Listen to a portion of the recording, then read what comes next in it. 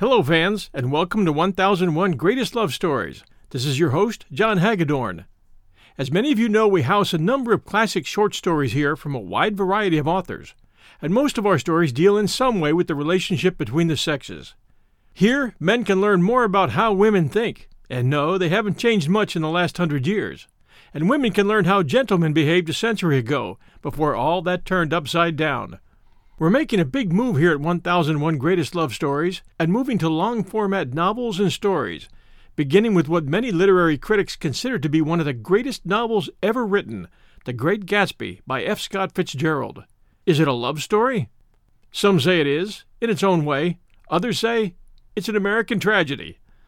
The story follows a cast of characters living in the very prosperous fictional towns of West Egg and East Egg on Long Island, New York, in the summer of 1922. A very wealthy class was emerging in the 1920s.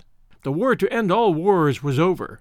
Money and status was everything to many in this clique, and not everyone married for love. The story here revolves around the young and mysterious millionaire J. Gatsby and his obsession to reunite with his old lover Daisy Buchanan. Fitzgerald lived the life he writes about, a life that at times bordered either on decadence or despair, a life where money and liquor and good times flowed, a life in which social upheaval and class structure clashed constantly. All in all, it's a window to another time, the Roaring Twenties in America, and a story you'll never forget. And now, The Great Gatsby, Chapter 1.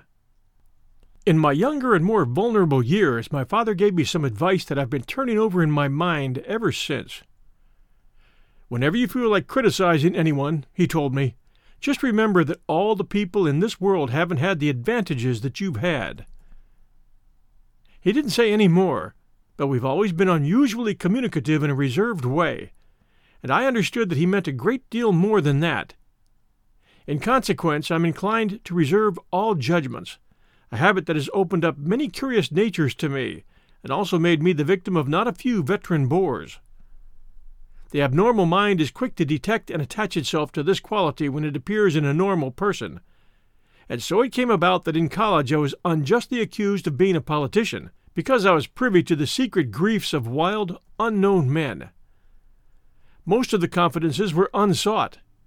Frequently I have feigned sleep, preoccupation, or a hostile levity, when I realized by some unmistakable sign that an intimate revelation was quivering on the horizon. For the intimate revelations of young men, or at least the terms in which they express them, are usually plagiaristic, and marred by obvious suppressions. Reserving judgments is a matter of infinite hope. I am still a little afraid of missing something if I forget that, as my father snobbishly suggested. And I snobbishly repeat a sense of the fundamental decencies is parceled out unequally at birth. And after boasting this way of my tolerance, I come to the admission that it has a limit. Conduct may be founded on the hard rock or the wet marshes, but after a certain point, I don't care what it's founded on. When I came back from the East last autumn, I felt that I wanted the world to be in uniform and that a sort of moral attention forever. I wanted no more riotous excursions with privileged glimpses into the human heart. Only Gatsby, the man who gives his name to this book, was exempt from my reaction. Gatsby, who represented everything for which I have an unaffected scorn. If personality is an unbroken series of successful gestures, then there was something gorgeous about him, some heightened sensitivity to the promises of life, as if he were related to one of those intricate machines that register earthquakes 10,000 miles away. This responsiveness had nothing to do with that flabby impressionability which is dignified under the name of the creative temperament. It was an extraordinary gift for hope, a romantic readiness such as I have never found in any other person, and which is not likely I shall ever find again. No, Gatsby turned out all right at the end. It is what preyed on Gatsby, what foul dust floated in the wake of his dreams, that temporarily closed out my interest in the abortive sorrows and short-winded elations of men. My family have been prominent, well-to-do people in this Middle Western city for 3 generations. The Carraways are something of a clan, and we have a tradition that we're descended from the Dukes of Buccleuch, but the actual founder of my line was my grandfather's brother, who came here in '51, sent a substitute to the Civil War, and started the wholesale hardware business that my father carries on today. I never saw this great uncle, but I'm supposed to look like him, with special reference to the rather hard-boiled painting that hangs in Father's office. I graduated from New Haven in 1915, just a quarter of a century after my father, and a little later I participated in that delayed Teutonic migration known as the Great War. I enjoyed the counter-raid so thoroughly that I came back restless. Instead of being the warm center of the world, the Middle West now seemed like the ragged edge of the universe. So I decided to go east and learn the bond business. Everybody I knew was in the bond business, so I supposed it could support one more single man. All my aunts and uncles talked it over as if they were choosing a prep school for me, and finally said, "Why, yes," with very grave, hesitant faces. Father agreed to finance me for a year, and after various delays I came east, permanently, I thought, in the spring of 22. The practical thing was to find rooms in the city, but it was a warm season, and I had just left a country of wide lawns and friendly trees.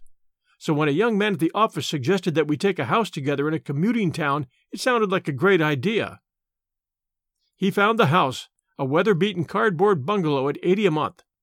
But at the last minute the firm ordered him to Washington, and I went out to the country alone.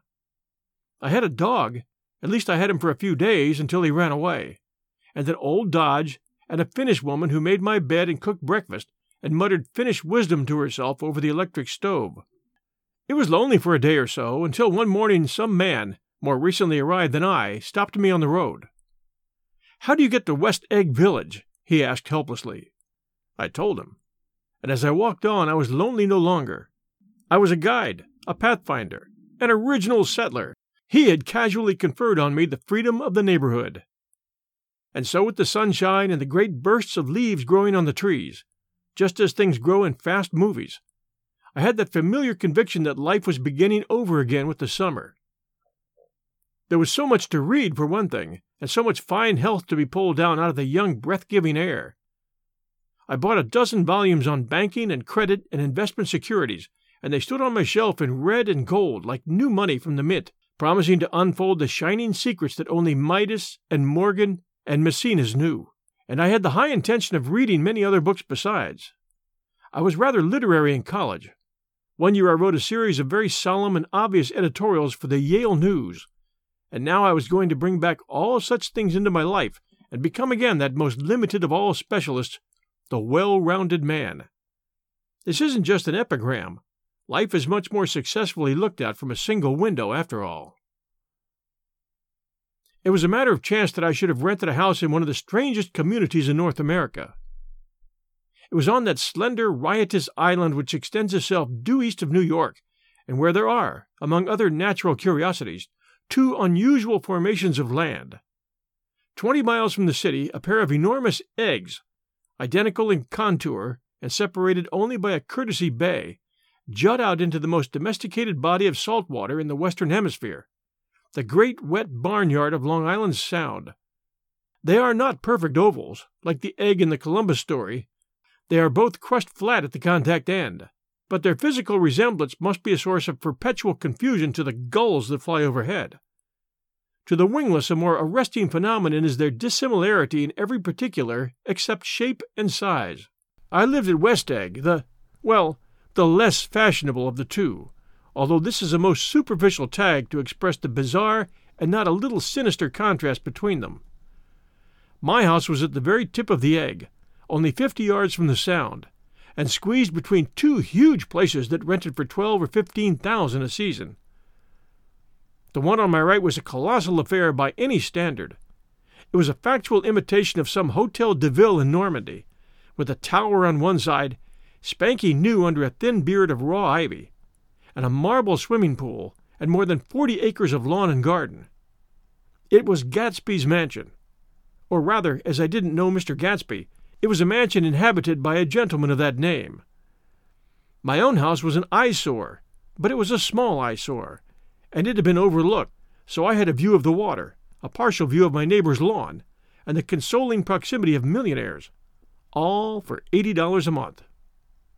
Across the courtesy bay, the white palaces of fashionable East Egg glittered along the water, and the history of the summer really begins on the evening I drove over there to have dinner with the Tom Buchanans. Daisy was my second cousin once removed, and I'd known Tom in college, and just after the war I spent 2 days with them in Chicago. Her husband, among various physical accomplishments, had been one of the most powerful ends that ever played football at New Haven. A national figure in a way. One of those men who reached such an acute limited excellence at 21 that everything afterward savors of anticlimax. His family was enormously wealthy. Even in college, his freedom with money was a matter for reproach. But now he'd left Chicago and come east in a fashion that rather took your breath away. For instance, he'd brought down a string of polo ponies from Lake Forest. It was hard to realize that a man in my own generation was wealthy enough to do that. Why they came east, I don't know. They had spent a year in France for no particular reason, and then drifted here and there unrestfully wherever people played polo and were rich together. This was a permanent move, said Daisy over the telephone. But I didn't believe it. I had no sight into Daisy's heart, but I felt that Tom would drift on forever, seeking a little wistfully for the dramatic turbulence of some irrecoverable football game. And so it happened that on a warm, windy evening I drove over to East Egg to see 2 old friends whom I scarcely knew at all.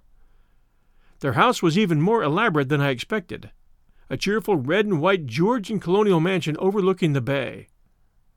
The lawn started at the beach and ran toward the front door for a quarter of a mile, jumping over sundials and brick walks and burning gardens. Finally, when it reached the house, drifting up the side in bright vines as though from the momentum of its run. The front was broken by a line of French windows, glowing now with reflected gold, and wide open to the warm, windy afternoon, and Tom Buchanan in riding clothes was standing with his legs apart on the front porch. He had changed since his New Haven years. Now he was a sturdy, straw-haired man of 30 with a rather hard mouth and a supercilious manner. 2 shining, arrogant eyes had established dominance over his face and gave him the appearance of always leaning aggressively forward. Not even the effeminate swank of his riding clothes could hide the enormous power of that body.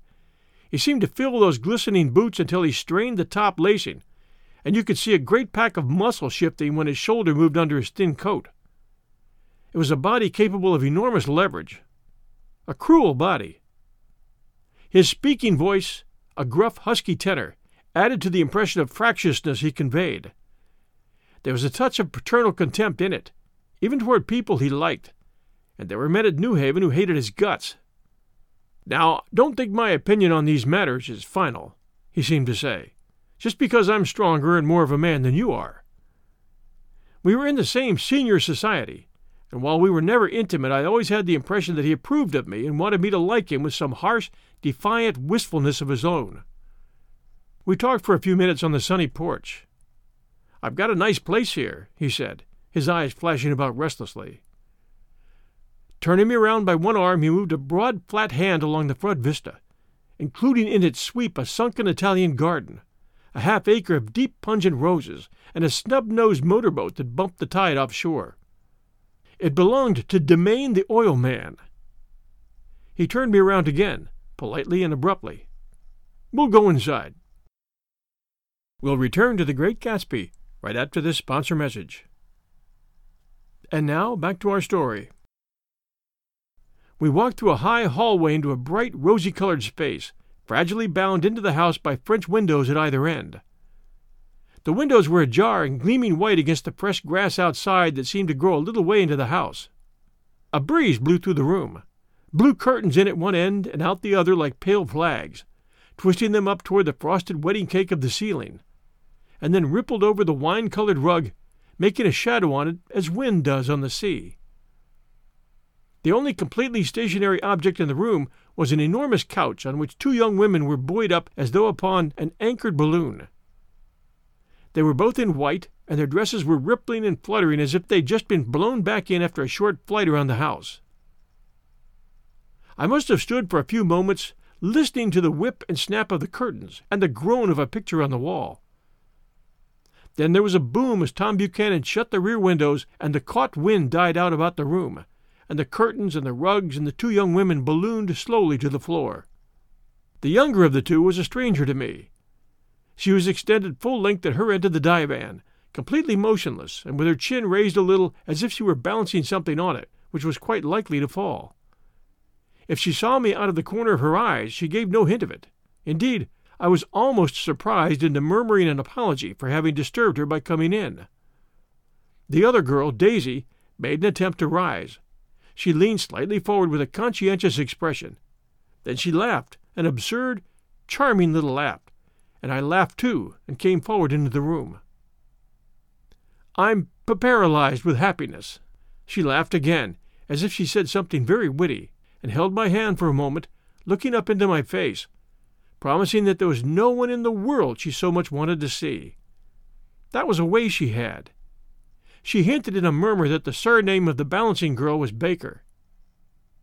I've heard it said that Daisy's murmur was only to make people lean toward her, an irrelevant criticism that made it no less charming. At any rate, Miss Baker's lips fluttered, she nodded at me almost imperceptibly, and then quickly tipped her head back again. The object she was balancing had obviously tottered a little and given her something of a fright. Again a sort of apology arose to my lips. Almost any exhibition of complete self-sufficiency draws a stunned tribute from me. I looked back at my cousin, who began to ask me questions in her low, thrilling voice. It was the kind of voice that the ear follows up and down, as if each speech is an arrangement of notes that will never be played again. Her face was sad and lovely, with bright things in it, bright eyes and a bright passionate mouth. But there was an excitement in her voice that men who would care for her found difficult to forget. A singing compulsion, a whispered listen, a promise that she had done gay, exciting things just a while since, and that there were gay, exciting things hovering in the next hour. I told her how I had stopped off in Chicago for a day on my way east, and how a dozen people had sent their love through me. "Do they miss me?" she cried ecstatically. "The whole town is desolate. All the cars have the left rear wheel painted black as a mourning wreath, and there's a persistent wail all night along the North Shore." "How gorgeous! Let's go back, Tom, tomorrow." And then she added irrelevantly, "You ought to see the baby." "I'd like to." "She's asleep. She's 2 years old. Haven't you ever seen her?" "Never." "Well, you ought to see her. She's—" Tom Buchanan, who had been hovering restlessly about the room, stopped and rested his hand on my shoulder. "So what are you doing with yourself, Nick?" "I'm a bondman," I said. "Who with?" I told him. "Never heard of them," he remarked decisively. This annoyed me. "You will," I answered shortly. "You will if you stay in the East." "Oh, I'll stay in the East, don't you worry," he said, glancing at Daisy and then back at me, as if he were alert for something more. "I'd be a goddamned fool to live anywhere else." At this point Miss Baker said, "Absolutely," with such suddenness that I started. It was the first word she'd uttered since I came into the room. Evidently it surprised her as much as it did me, for she yawned and with a series of rapid, deft movements stood up into the room. "I'm stiff," she complained. "I've been lying on that sofa for as long as I can remember." "Don't look at me," Daisy retorted. "I've been trying to get you to New York all afternoon." "No, thanks," said Miss Baker to the 4 cocktails just in from the pantry. "I'm absolutely in training." Her host looked at her incredulously. "You are?" He took down his drink as if it were a drop in the bottom of the glass. "How you ever get anything done is beyond me." I looked at Miss Baker, wondering what it was she got done. I enjoyed looking at her. She was a slender, small-breasted girl with an erect carriage which she accentuated by throwing her body backward at the shoulders like a young cadet. Her gray, sun-strained eyes looked back at me with polite, reciprocal curiosity out of a wan, charming, discontented face. It occurred to me now that I had seen her, or a picture of her, somewhere before. "You live in West Egg," she remarked contemptuously. "I knew somebody there." "I don't know a single—" "You must know Gatsby." "Gatsby?" demanded Daisy. "What Gatsby?" Before I could reply that he was my neighbor, dinner was announced. Wedging his tense arm imperatively under mine, Tom Buchanan compelled me from the room as though we were moving a checker to another square. Slenderly, languidly, their hands set lightly on their hips, the 2 young women preceded us out into a rosy-colored porch, open toward the sunset, where 4 candles flickered on the table in the diminished wind. "Why candles?" objected Daisy, frowning. She snapped them out with her fingers. "In 2 weeks it'll be the longest day in the year." She looked at us all radiantly. "Do you always watch for the longest day of the year and then miss it?" "I always watch for the longest day in the year and then miss it." "We ought to plan something," yawned Miss Baker, sitting down at a table as if she were getting into bed. "All right," said Daisy. "What'll we plan?" She turned to me helplessly. "What do people plan?" Before I could answer, her eyes fastened with an odd expression on her little finger. "Look," she complained. "I heard it." We all looked. The knuckle was black and blue. "You did it, Tom," she said, accusingly. "I know you didn't mean to, but you did do it. That's what I get for marrying a brute of a man, a big hulking physical specimen of a—" "I hate that word hulking," objected Tom crossly, "even in kidding." "Hulking," insisted Daisy. Sometimes she and Miss Baker talked at once, unobtrusively, and with a bantering inconsequence that was never quite chatter, that was as cool as their white dresses and their impersonal eyes in the absence of all desire. They were here, and they accepted Tom and me, making only a polite, pleasant effort to entertain or to be entertained. They knew that presently dinner would be over, and a little later the evening too would be over, and casually put away. It was sharply different from the West, where an evening was hurried from phase to phase toward its close in a continually disappointed anticipation, or else in sheer nervous dread of the moment itself. "You make me feel uncivilized, Daisy," I confessed on my second glass of corky but rather impressive claret. "Can't you talk about crops or something?" I meant nothing in particular by this remark, but it was taken up in an unexpected way. "Civilization's going to pieces," broke out Tom violently. "I've gotten to be a terrible pessimist about things. Have you read The Rise of the Colored Empires by this man Goddard?" "Why, no," I answered, rather surprised by his tone.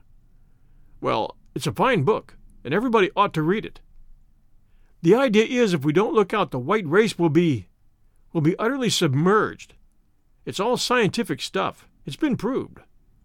"Tom's getting very profound," said Daisy with an expression of unthoughtful sadness. "He reads deep books with long words in them. What was that word we—" "Well, these books are all scientific," insisted Tom, glancing at her impatiently. "This fellow has worked out the whole thing. It's up to us who are the dominant race to watch out, or these other races will have control of things." "We've got to beat them down," whispered Daisy, winking ferociously toward the fervent sun.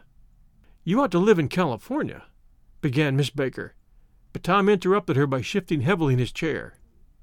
"The idea is that we're Nordics. I am, and you are, and you are, and—" After an infinitesimal hesitation, he included Daisy with a slight nod, and she winked at me again. "And we've produced all the things that go to make civilization. Oh, science and art and all that. Do you see?" There was something pathetic in his concentration, as if his complacency, more acute than of old, was not enough to him any more. When, almost immediately, the telephone rang inside and the butler left the porch, Daisy seized upon the momentary interruption and leaned toward me. "I'll tell you a family secret," she whispered enthusiastically. "It's about the butler's nose. Do you want to hear about the butler's nose?"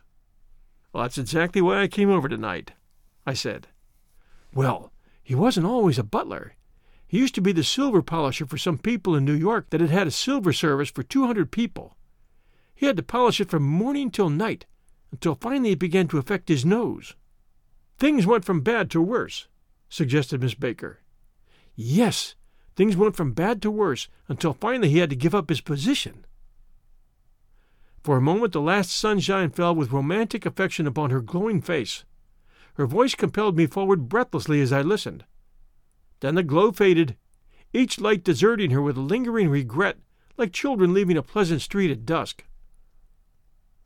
The butler came back and murmured something close to Tom's ear, whereupon Tom frowned, pushed back his chair, and without a word went inside.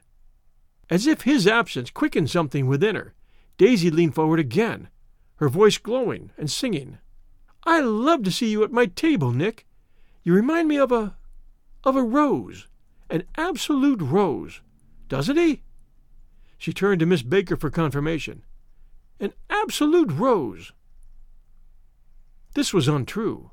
I am not even faintly like a rose. She was only extemporizing, but a stirring warmth flowed from her as if her heart were trying to come out to you concealed in one of those breathless, thrilling words. Then suddenly she threw her napkin on the table and excused herself and went into the house. Miss Baker and I exchanged a short, conscientiously devoid of meaning. I was about to speak when she sat up alertly and said, "Shh," in a warning voice. A subdued, impassioned murmur was audible in the room beyond, and Miss Baker leaned forward, unashamed, trying to hear. The murmur trembled on the verge of coherence, sank down, mounted excitedly, and then ceased altogether. "That Mr. Gatsby you spoke of is my neighbor," I said. "Don't talk. I want to hear what happens." "Is something happening?" I inquired innocently. "You mean to say you don't know?" said Miss Baker, honestly surprised. "I thought everybody knew." "I don't." "Why," she said hesitantly, "Tom's got some woman in New York." "Got some woman?" I repeated blankly. Miss Baker nodded. "She might have the decency not to telephone him at dinner time, don't you think?" Almost before I had grasped her meaning, there was the flutter of a dress and the crunch of leather boots, and Tom and Daisy were back at the table. "It couldn't be helped," cried Daisy with tense gaiety. She sat down, glanced searchingly at Miss Baker and then at me, and continued. "I looked outdoors for a minute, and it's very romantic outdoors. There's a bird on the lawn that I think must be a nightingale come over on the Cunard or the White Star Line. He's singing away." Her voice sang. "It's romantic, isn't it, Tom?" "Very romantic," he said, and then miserably to me, "If it's light enough after dinner, I want to take you down to the stables."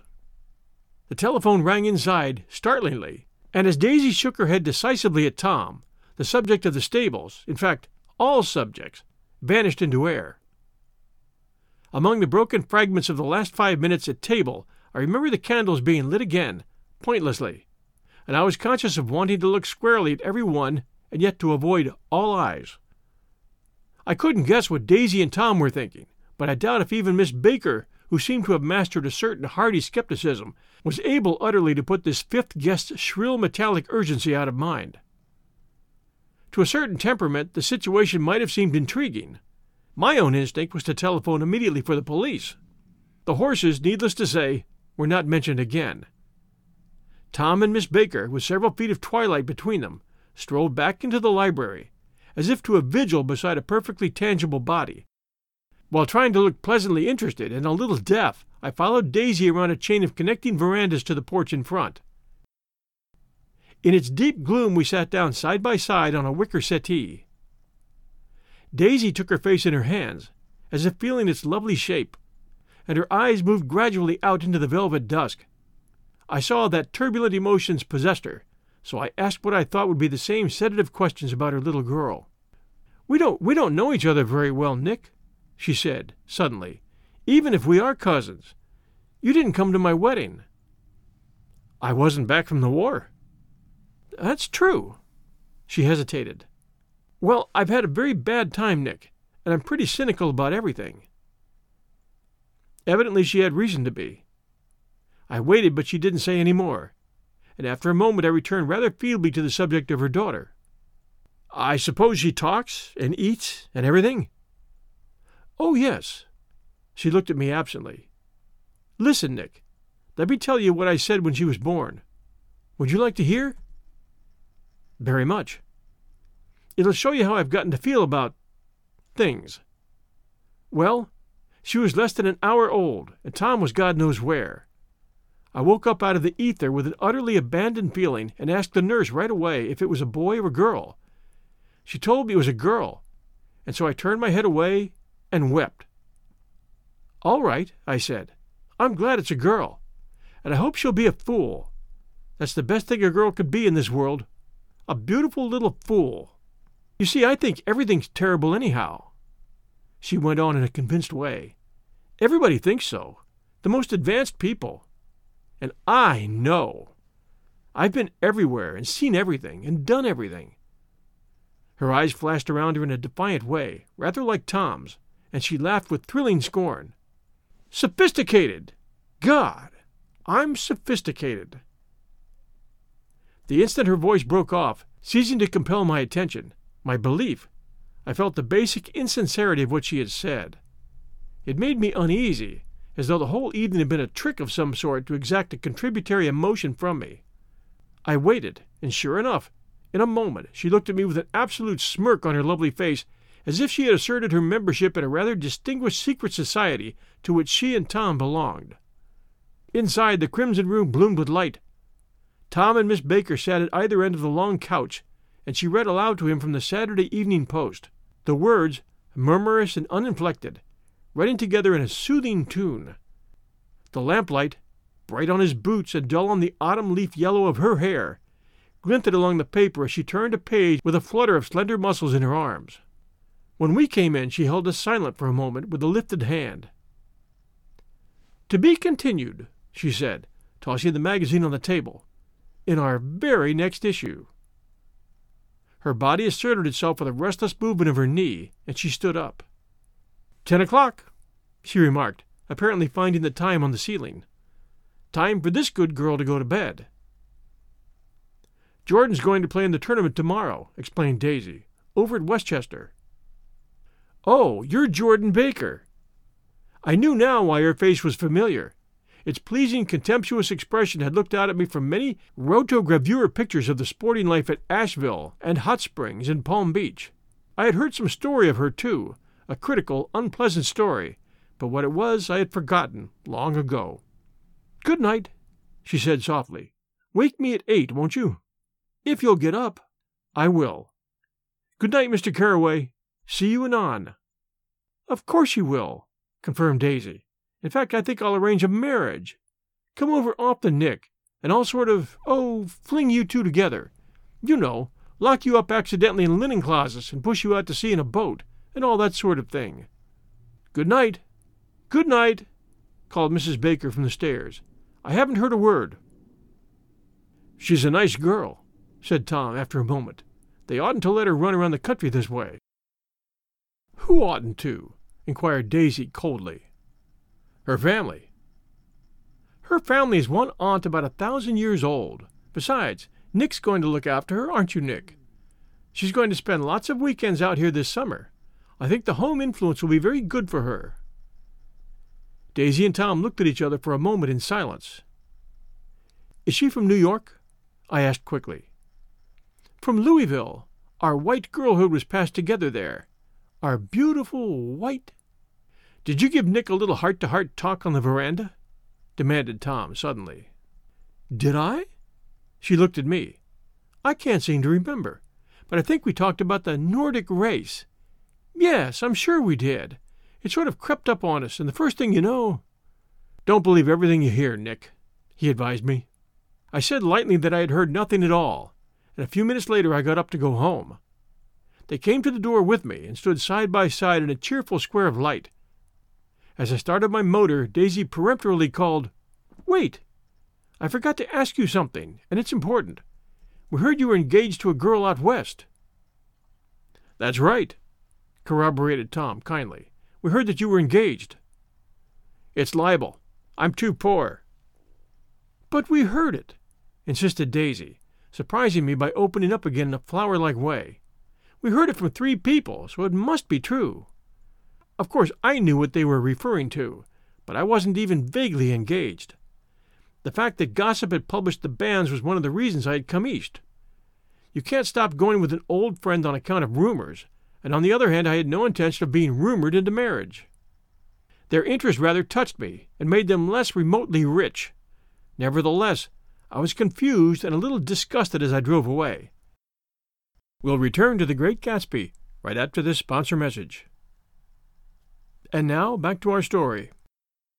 It seemed to me that the thing for Daisy to do was rush out of the house, child in arms, but apparently there were no such intentions in her head. As for Tom, the fact that he had some woman in New York was really less surprising than that he had been depressed by a book. Something was making him nibble at the edge of stale ideas, as if his sturdy physical egotism no longer nourished his peremptory heart. Already it was deep summer on roadhouse roofs and in front of wayside garages, where new red gas pumps sat out in pools of light. And when I reached my estate at West Egg, I ran the car under its shed and sat for a while on an abandoned grass roller in the yard. The wind had blown off, leaving a loud, bright night with wings beating in the trees and a persistent organ sound as the full bellows of the earth blew the frogs full of life. The silhouette of a moving cat wavered across the moonlight, and turning my head to watch it, I saw that I was not alone. 50 feet away a figure had emerged from the shadow of my neighbor's mansion and was standing with his hands in his pockets, regarding the silver pepper of the stars. Something in his leisurely movements and the secure position of his feet upon the lawn suggested that it was Mr. Gatsby himself, come out to determine what share was his of our local heaven. I decided to call to him. Miss Baker had mentioned him at dinner, and that would do for an introduction. But I didn't call to him, for he gave a sudden intimation that he was content to be alone. He stretched out his arms toward the dark water in a curious way, and far as I was from him, I could have sworn he was trembling. Involuntarily I glanced seaward, and distinguished nothing except a single green light, minute and far away, that might have been the end of a dock. When I looked once more for Gatsby, he had vanished, and I was alone again in the unquiet darkness. Thanks for joining us for Chapter 1 of The Great Gatsby by F. Scott Fitzgerald. If you enjoy our story, please do send us a review for 1001 Greatest Love Stories. We would appreciate that very much, and that's how new listeners find us. We'll be back next Sunday night at 8 p.m. Eastern Time. Until then, everyone, stay safe, and we'll be back soon.